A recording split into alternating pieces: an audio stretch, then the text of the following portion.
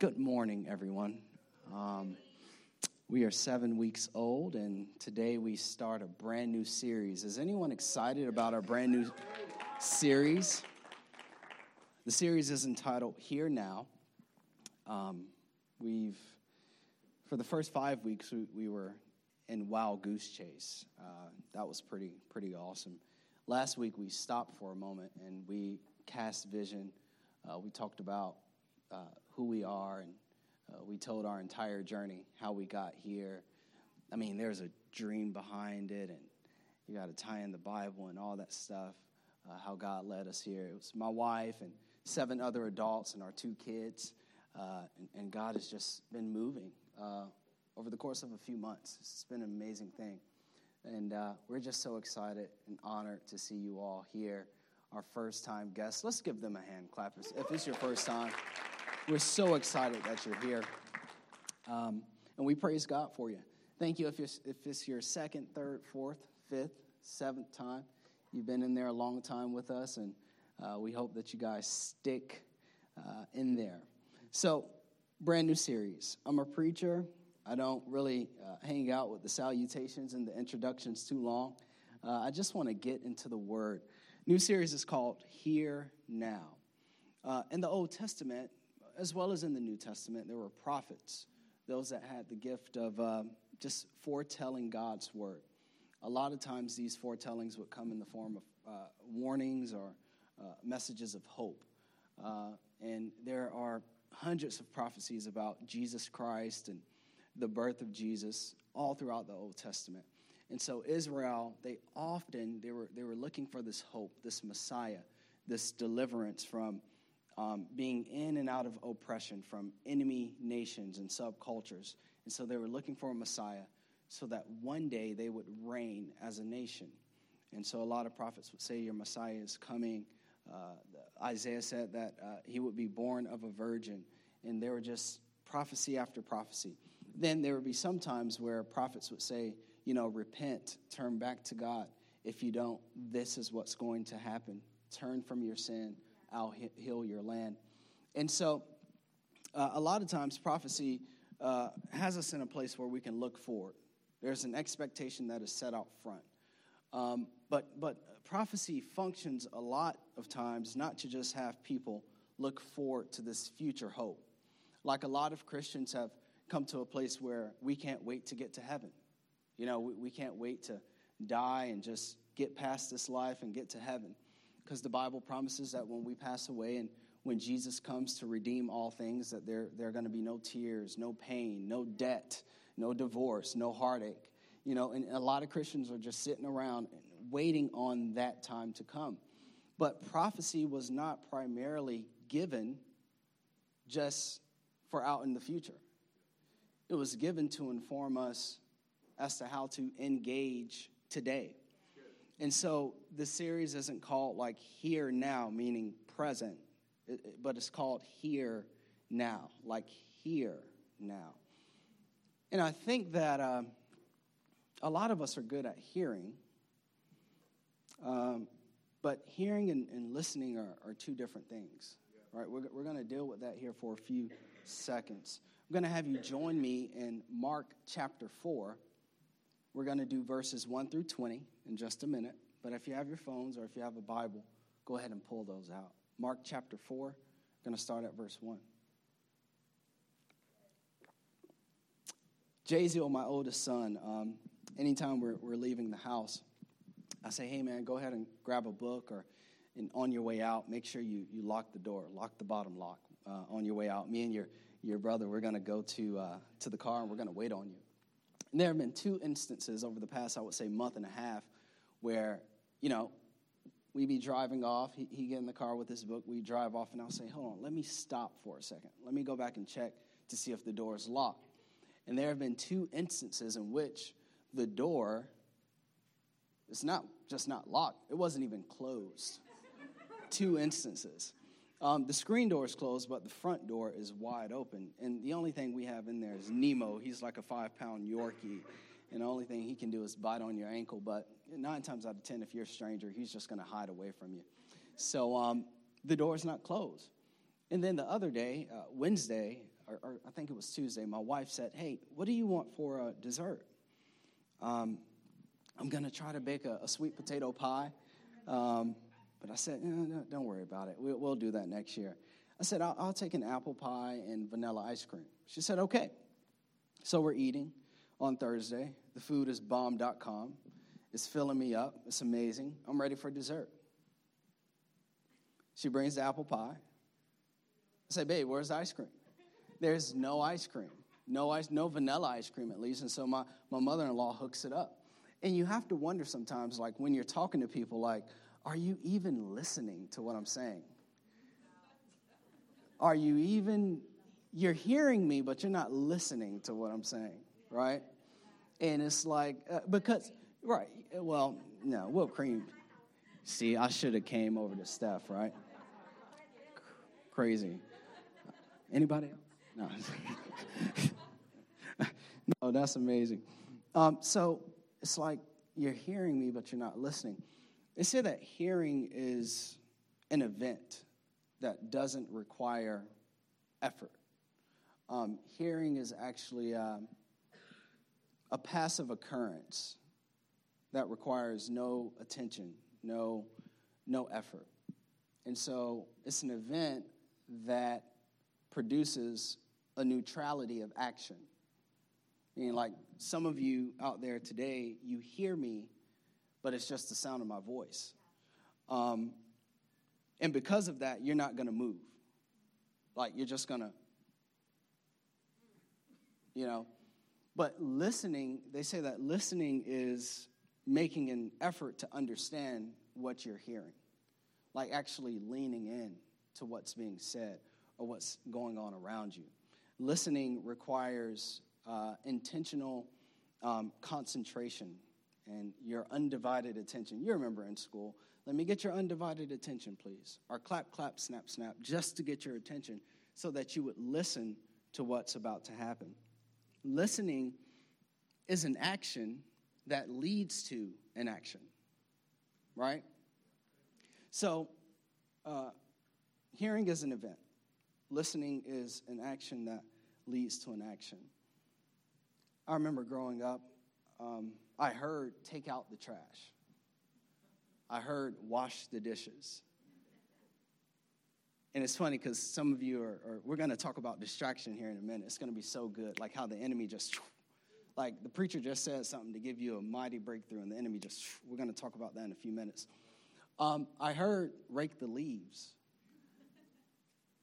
And I would wait until the day ended, or I would wait until it got late at night, and I would escape sometime. Especially as I got older, I escaped the power of the belt. So as I got older, I'm like, you're not going to do nothing, so I'm not going to do it. But I would listen to when my parents would tell me, hey, your uncle and your auntie just left $50 on the table. Oh, I'm moving, right?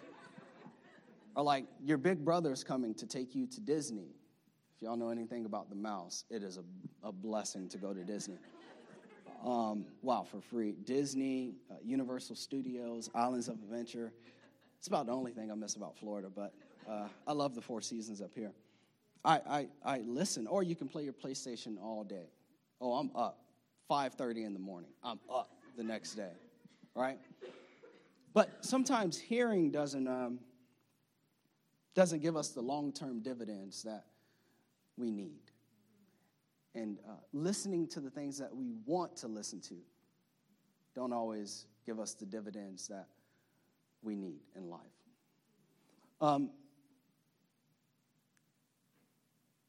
What if we started to listen to the people and the things that we actually needed to listen to in life? What if we started to listen to the people and the things that we needed to listen to in life? Jesus dealt with this. As a preacher, as a teacher, as an orator, he would often have crowds of people, and he had mixed crowds. Some would listen, some would fall asleep, some would lean in and write attentively, because they wanted something from God. They wanted to not just hear now. We may want to change the series to listen now. They wanted to listen now. Some of you are out there and you're thinking, oh my God, this is like the last day of my Thanksgiving break. Why am I up this early in church? I could be sleeping in on Sunday. Some of you are thinking about lunch and what it is you're going to eat. Others of us are out there trying to wake up. But then there are some of you who are out there and your note page is already full, and I'm just still on my introduction because I've been dropping bombs for the past 10 minutes because you're listening, just dropping them. You're listening, and it encourages me as a preacher that when you lean in, I can give you more. But when you don't lean in, I'm back here, and I don't know what to do. I'm only human up here, so I need you guys to help me out. Let's clap it up. Let's loosen up a little bit this morning. We're intimate, and as this church grows, what we're trying to do is build a culture of celebration and expectation, because you shouldn't just come to church just to hear, but you should come to church to listen so that you can go out there and change the world and have victory in your life. So as our church grows, we're going to actually want to show people who don't know Christ how to engage the Word of God and how that it can bear fruit in their lives. And so he dealt with this. Some people would be present, but it didn't mean that they were perceiving what was being said or what was being done. Do you know that it's possible to be present yet absent at the same time? Yeah, like you can be a father in the home or a husband, but yet not engage your children or your marriage at the level that they need you to. It's like being absent. You can be in the classroom, teachers killing it, like giving you all the answers for your final. You're not even listening. You're not even learning. You can be at work and not doing your job. It's possible to be present yet absent at the same time. I got to laugh on that. There's actually research to confirm that. I think it was the National Bureau of Workplace something. I was reading this, and they did a survey of thousands of people across a lot of different companies. And the survey identified that people admitted that they didn't work for 56 minutes out of their 8-hour shift. Some of us less than that. And I wonder if we clocked in and out for 80 hours, what if when we got our paycheck, it reflected a 70-hour work week? And you go to your manager and it'd be like, hey, I worked for 80 hours. And your manager's like, hey, I paid you according to what you did, not according to how you clocked in. It's about going all the way in order to get the benefit. That's a whole nother message. That's actually next week. But it's possible to be present where God is, but not receive the instruction that God gives. I'm going to go in again here. I'm going to read my notes because I don't want to miss it. Jesus is saying to us this morning, lean in and hear now. How you engage the present instruction is how you will experience your future expectation. God has a plan for every single soul in this building this morning. And how you engage what God is saying today through man. But even aside from me, go to your own Bible. Go find your own preacher on YouTube. I don't care what you do. But how you engage the instruction today will determine if your experience collides with the expectation that you have. So we're going to go to Mark 4, 1 through 20, and I got to pick it up. Yeah. Verse 1 says this. Classic story. Once again, Jesus began teaching by the lakeshore. A very large crowd soon gathered around him. So he got into a boat. Then he sat in the boat while the people remained on the shore. Jesus was so awesome, he would often use the mountains as like sound inflection. So he used everything to his advantage in order to get his message out. He would separate himself from the crowd and use different parts of the land in order for people to hear him, because he didn't have a microphone, but he used to have to speak to like 5,000, 10, 15,000 people. So he would bring them into environments where they could hear him clearly. He was a genius. And so he taught them by telling them many stories in the form of parables, such as this one. Verse 3, listen. A farmer went out to plant some seed. As he scattered it across his field, Some of the seed fell on a footpath, and the birds came and ate it. Other seed fell on a shallow soil with underlying rock. The seed sprouted quickly because the soil was shallow. But the plant soon wilted under the hot sun, and since it didn't have deep roots, it died.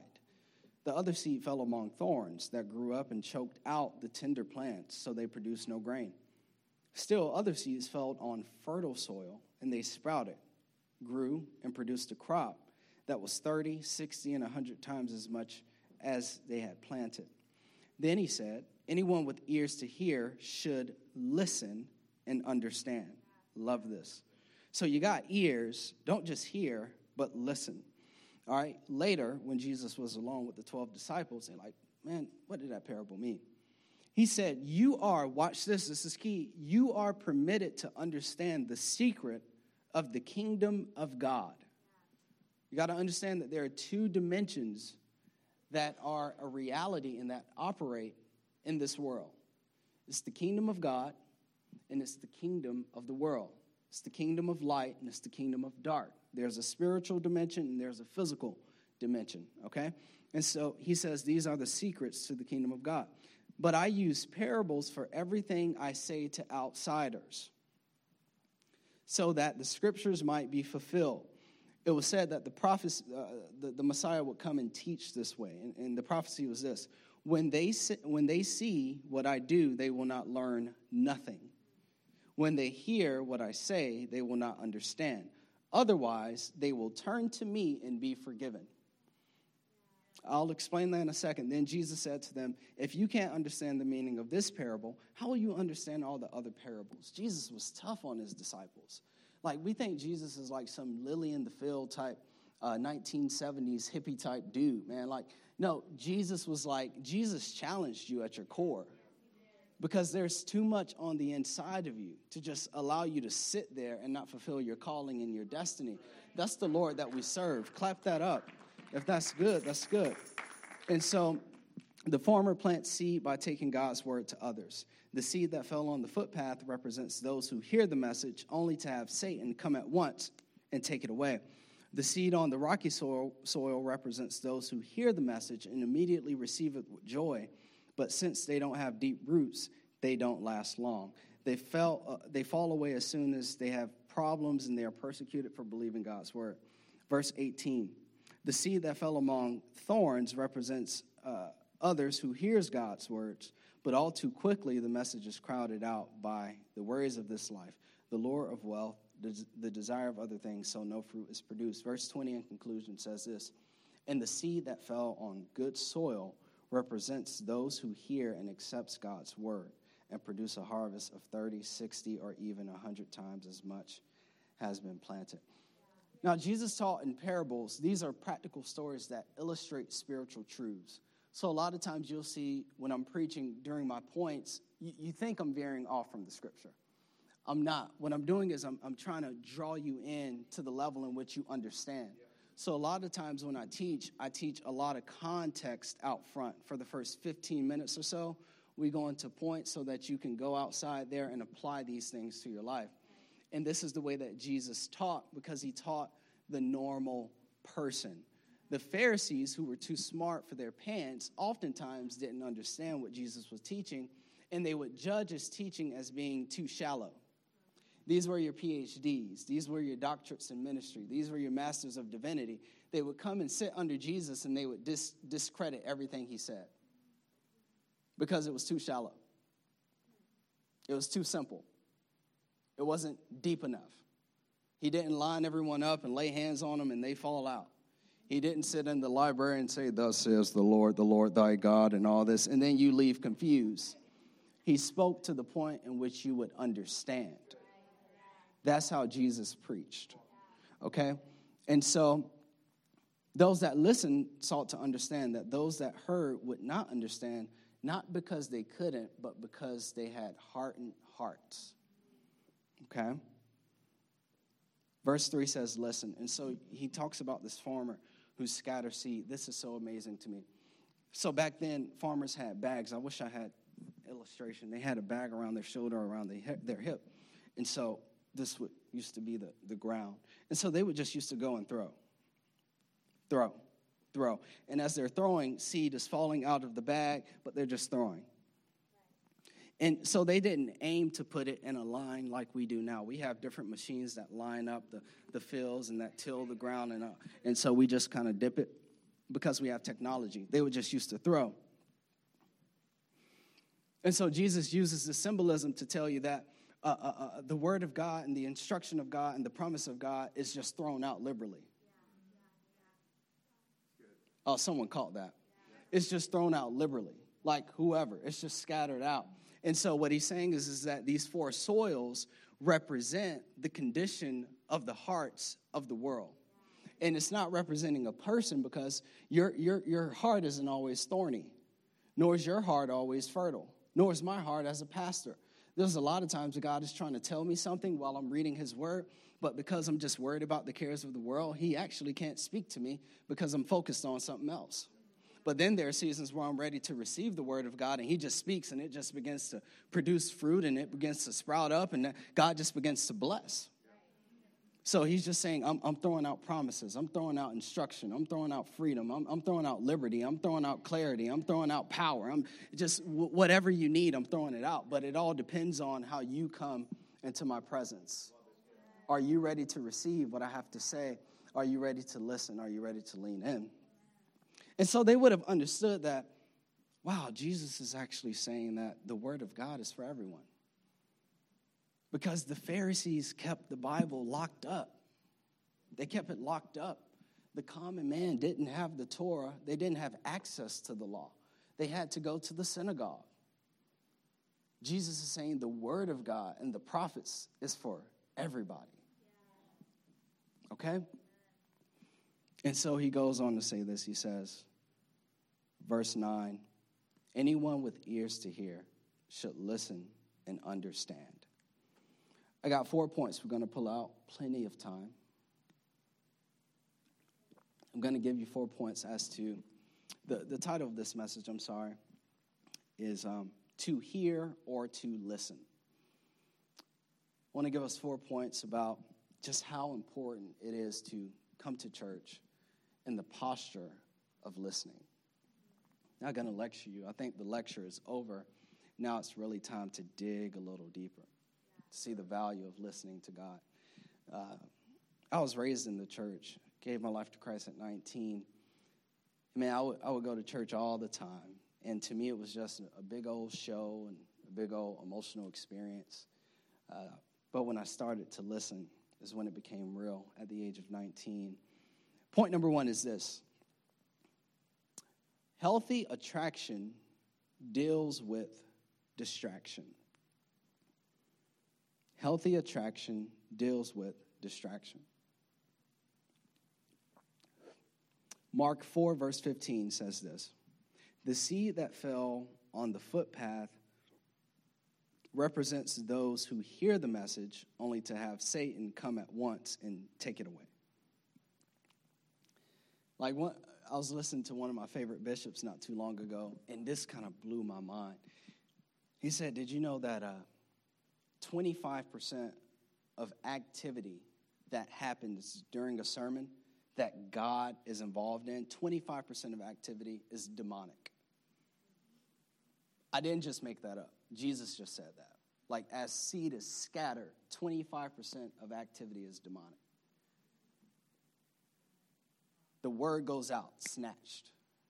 The word goes out, a text, snatched. The word goes out, distraction, snatched. Someone moves, snatched.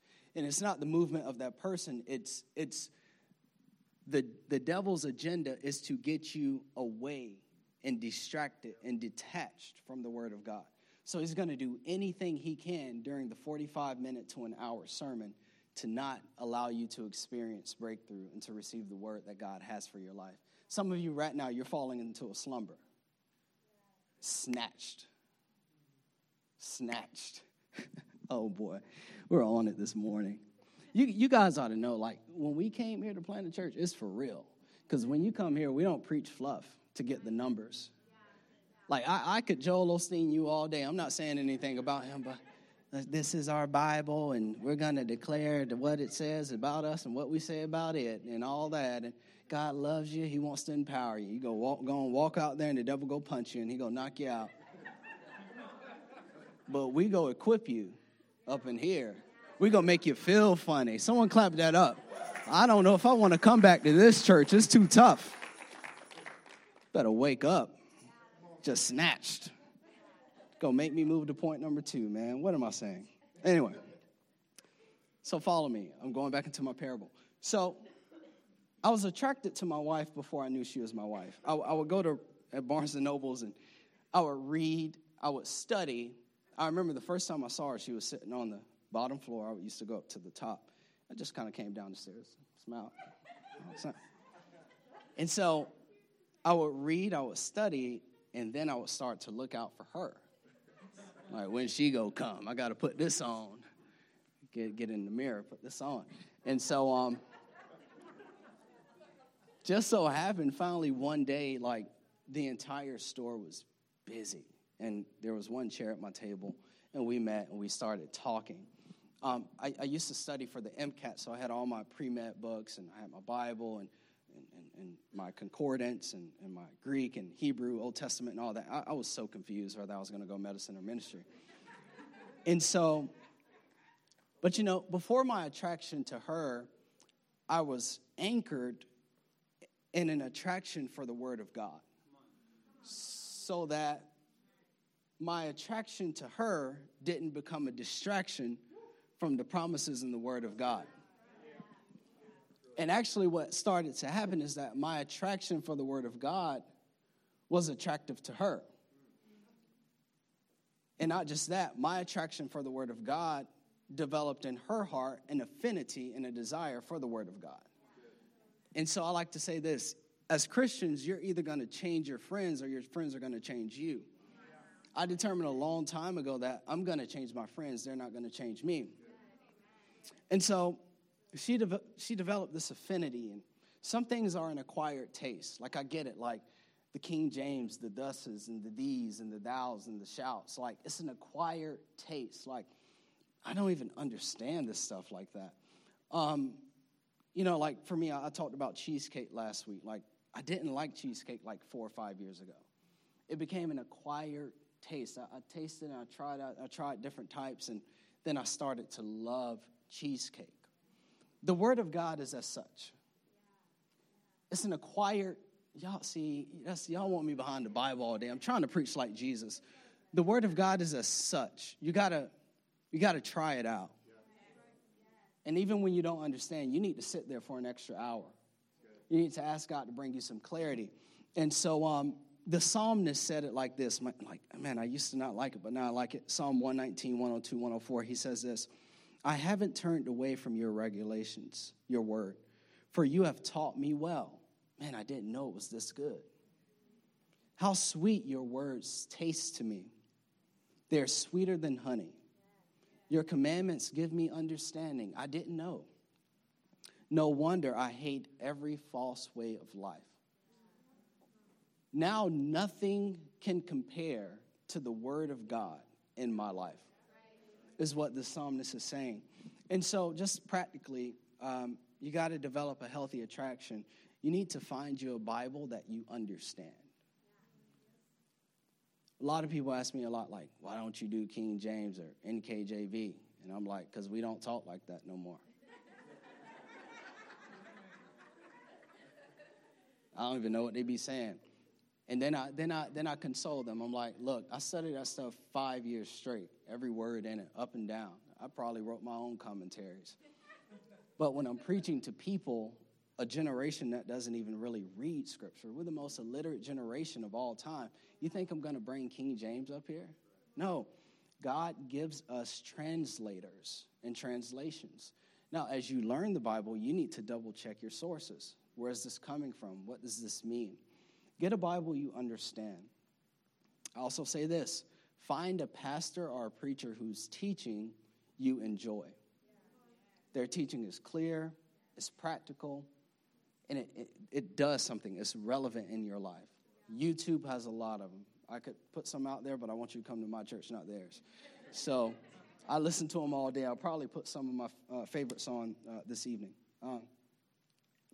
and find a friend who has an affinity and an attraction for the word stronger than yours. They're going to challenge you to come up, and you're going to thank God for them in the end.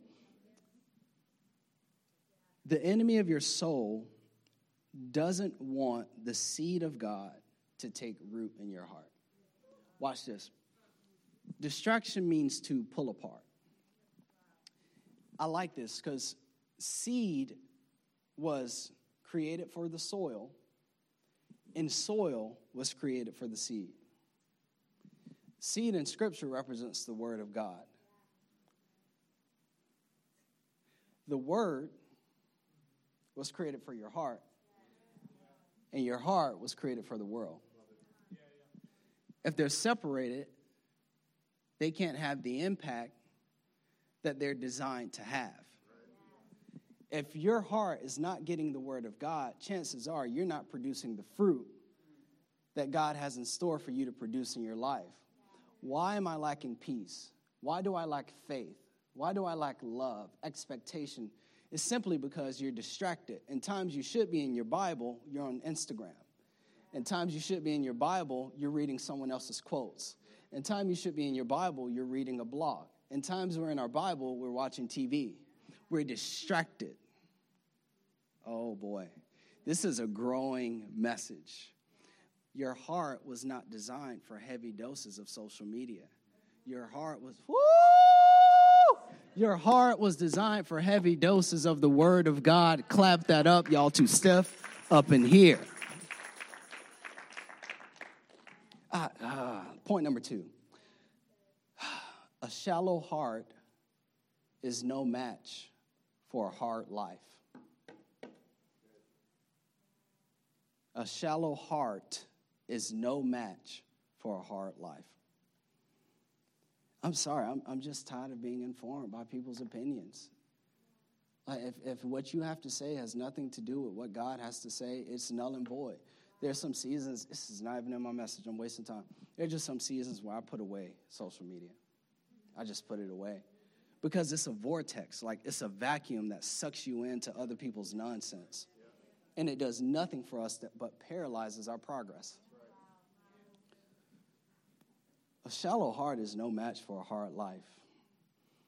Mark 4:16-17. The seed on the rocky soil represents those who hear the message and immediately receive it with joy.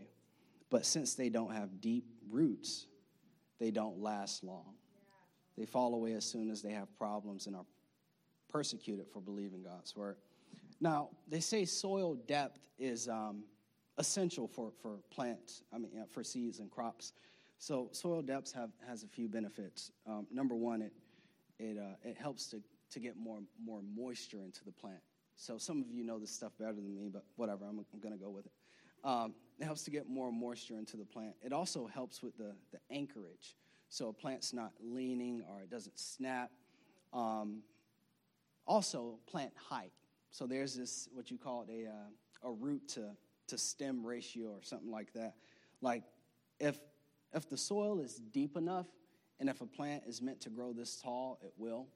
But in some cases, if it's not deep enough, it'll only sprout this tall. So it doesn't grow at the extent that it should. Another thing that it's good for is,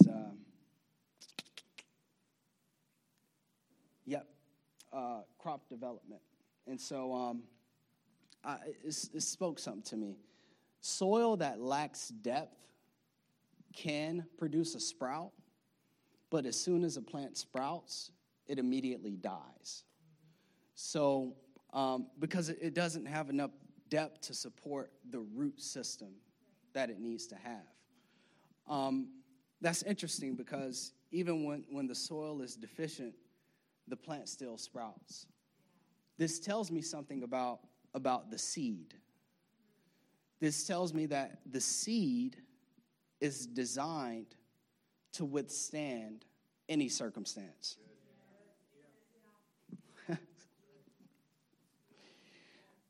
So the problem isn't the seed. The problem is the shallowness of our hearts in certain seasons. The problem isn't the preacher's message. and I'm not just talking about me, I'm standing for all pastors right now. The problem is the shallowness and the depths in which limit the word of God from actually taking root in our heart. And so, like in the seed, there's vision, but we don't see it. In the seed, there's deliverance. In the seed, there is purpose. In the seed, there's the direction of how you can find community. In the seed, there's power. But when our hearts are shallow, we don't give the seed a chance. And the thing about a shallow heart being no match for a hard life is that life itself can cause us to be down and defeated. Just recently, not recently, but since we moved here, my wife and I, we've known that there's been a need to pray for our family's health. Like we knew moving here, as soon as we got here, for whatever reason, the Holy Spirit said we need to pray for our family's health. And man, it's been a battle for the past 2 to 3 months, namely, specifically with our oldest son. Broke his ankle 2 months ago. Just had major surgery in his torso area Wednesday. He needs surgery in this area to loosen up some sinuses. Just got on Friday, we need to pick up a hematology consult form because there may be something wrong with his blood. And you know, as human beings, the first thing you think when you hear hematology is cancer. In between all that, about 2 weeks ago, Judah, sick from the stomach, and he hasn't eaten healthy since. Like, all he's eating is cereal for the past 3 weeks. She's been having GI issues. I was throwing up the other day. Now my tooth is just acting up like I'm preaching with pain right now. And so,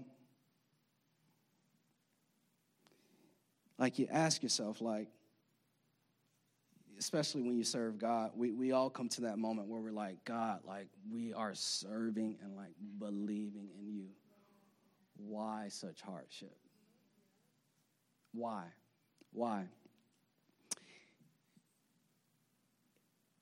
But we've had some seed that we've accepted. John 16:33 says this, a few seeds here. John 16:33. Jesus, I have told you all this so that you may have peace in me. That's a seed. Here on earth, you will have many trials and sorrows. Seed. But take heart. Seed. Because I have overcome the world. Seed. You just completely dismantled the enemy's agenda in your life. 4 seeds, 1 verse. 4 seeds, 1 verse, done. And we read verses like that all the time, and we just skip on over them, and we miss the power in them. And I want to say this, all the problems and concerns for our family's health, and you apply it to your life however you may, that could, should, and would otherwise take us out and keep us from following God and the promise and the purpose he has on our lives. They could, but they don't, they can't, and they won't. Because we've tilled the soil of our hearts.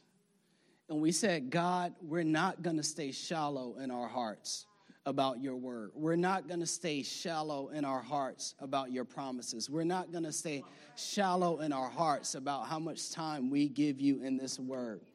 And so as a result, we've said that we're going to till our hearts so that the promises of God would overpower the promises of life. Someone has to clap that up right now, because when you clap, you affirm that in your life.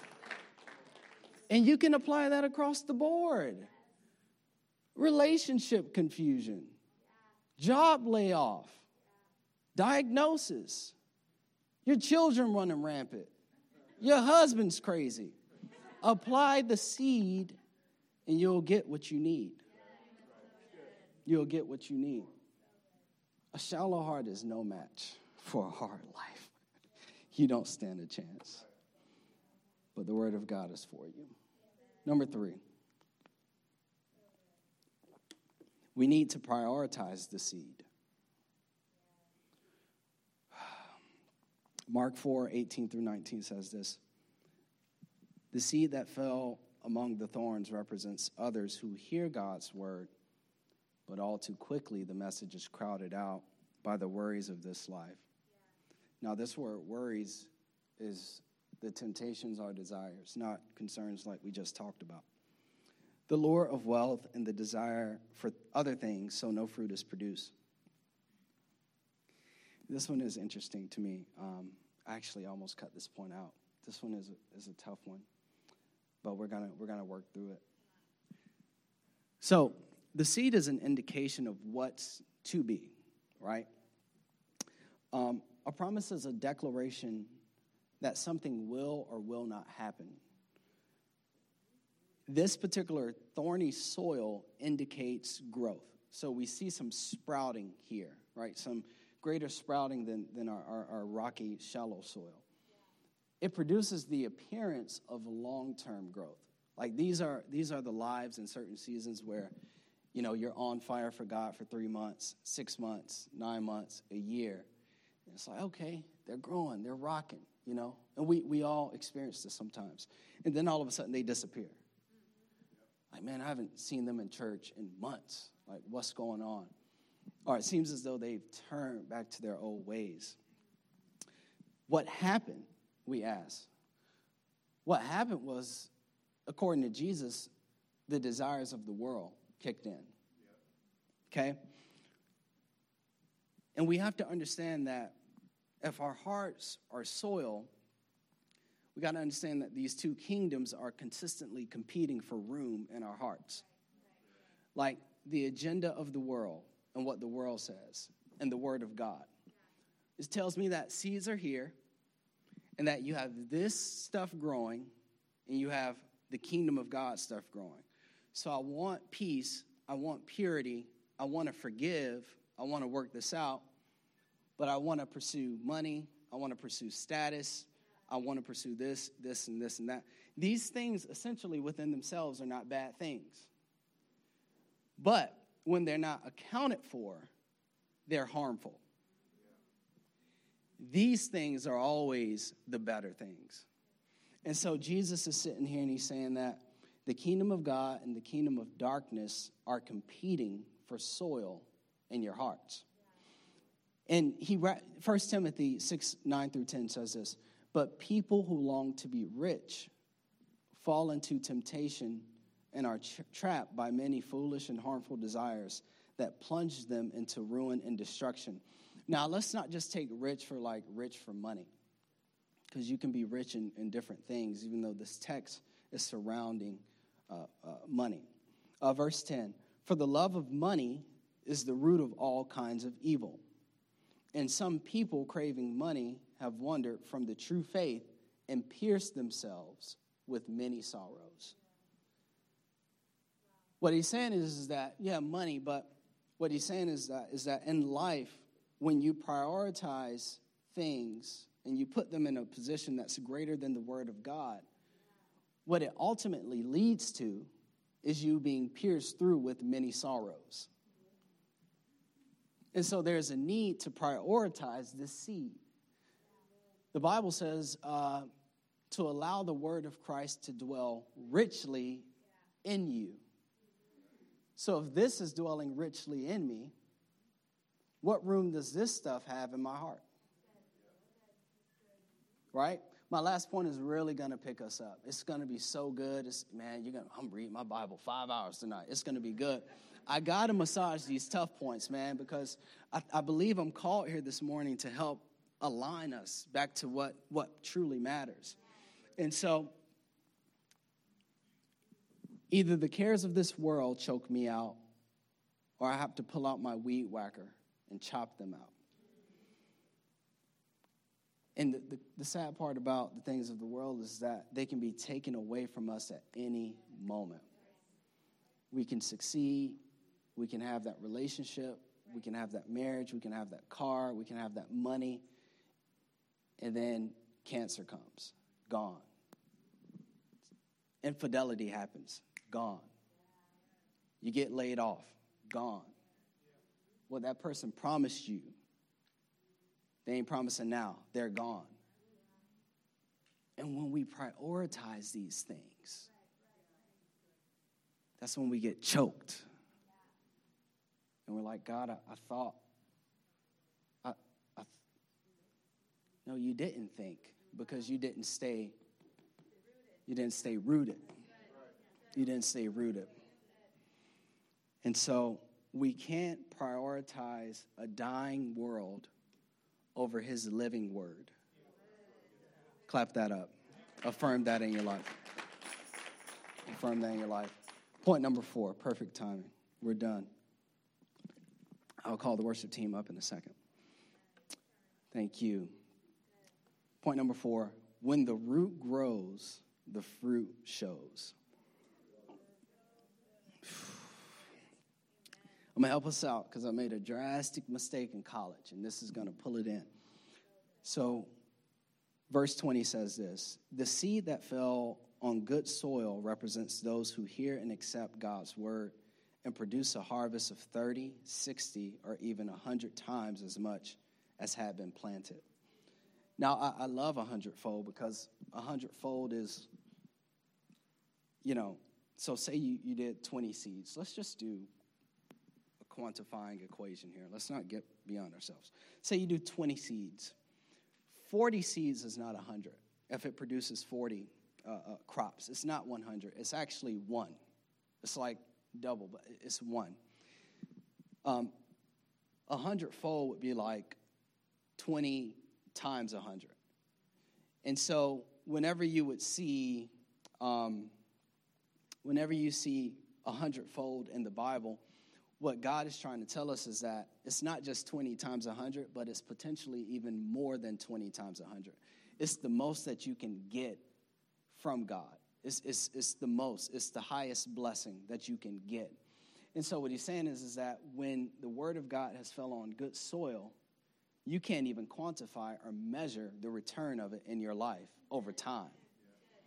So Jesus is saying that these type of hearts, they just stick with the promises. They stick with the word, and in time they see it manifest. Honestly, love each and every one of you, but you all, for me personally, your fruit of prayers and of leaning into his promises over the past 6 years. 6 years that have not been easy. But I love what I get to do in your life. Your fruit. When God promised me this church, when he promised me that he would use me to change lives, he was thinking of you and the hundreds and thousands more that are out there. So I have to continue to allow his seed to come into my life, because to be honest, I don't want to quantify his blessing. I don't want to quantify his blessing. So back in college, I took a statistics final. Man. And so, yeah, I know. Statistics is crazy. So the professor, during the last day of our normal class, he said, all right, this is your review packet. Take it home, study it, and here are your answers. He said the review packet is the final exam. He said the final exam will give you, if you do the final and you bring the review packet, you're going to get plus 20 points or minus 20 points on your final. Could you imagine that while he was talking, I was packing my bag, rushing to leave because I was worried about how much freedom I was going to have. I was so concentrated on the freedom of the end of the semester. And I rushed out of there, and I studied my packet, and I came back that next week, ready for my final. No packet in hand, no anything. I'm just ready. And I see all my classmates with their packets. And they're studying, and I say, okay, let me take a look. Okay, yeah, I'm ready for that. I'm ready for that. Cool. No one thought to tell me that I should have brought my packet, because it was going to be the exam, and it was going to get me 20 extra points or minus 20 points. No one thought. No one even thought about me. I would have rushed back home and picked it up. So I took my test. And while I'm taking my test, I'm wondering, why are all of my classmates have their packets? And they're copying off their packets, and they're putting their answers on their finals. And I'm like, does the professor not see this?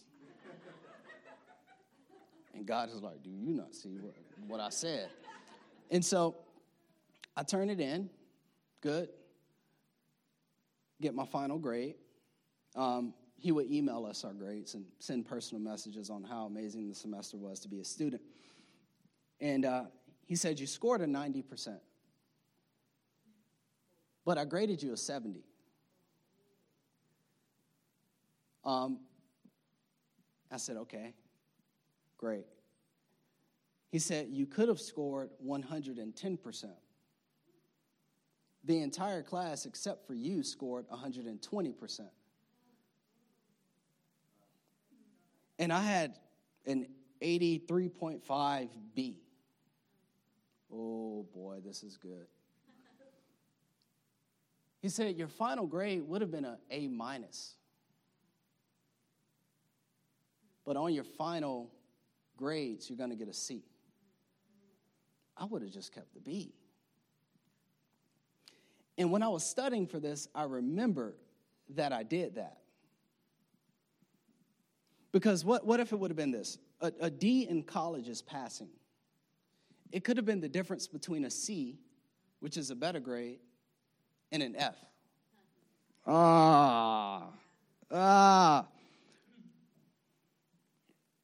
Sometimes the gap in the bridge between failing in certain areas of life and passing is listening.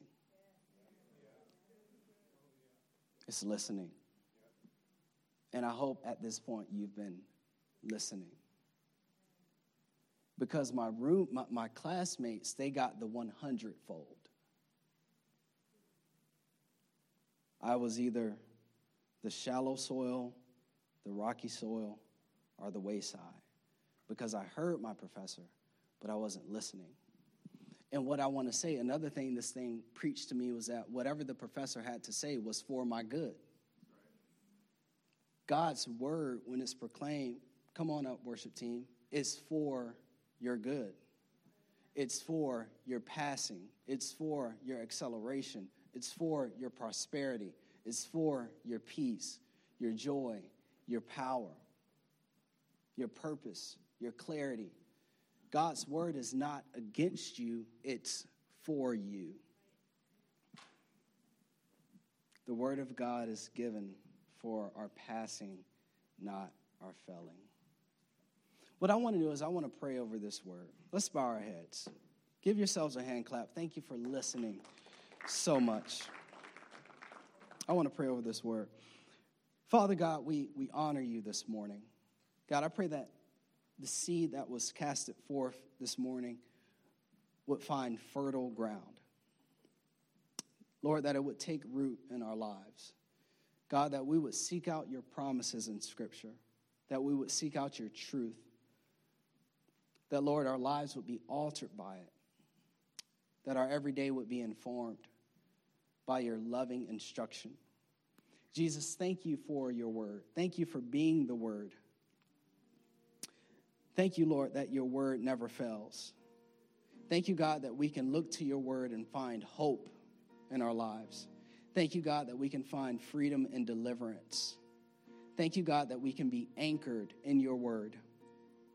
Thank you, Jesus, for who you are. Amen.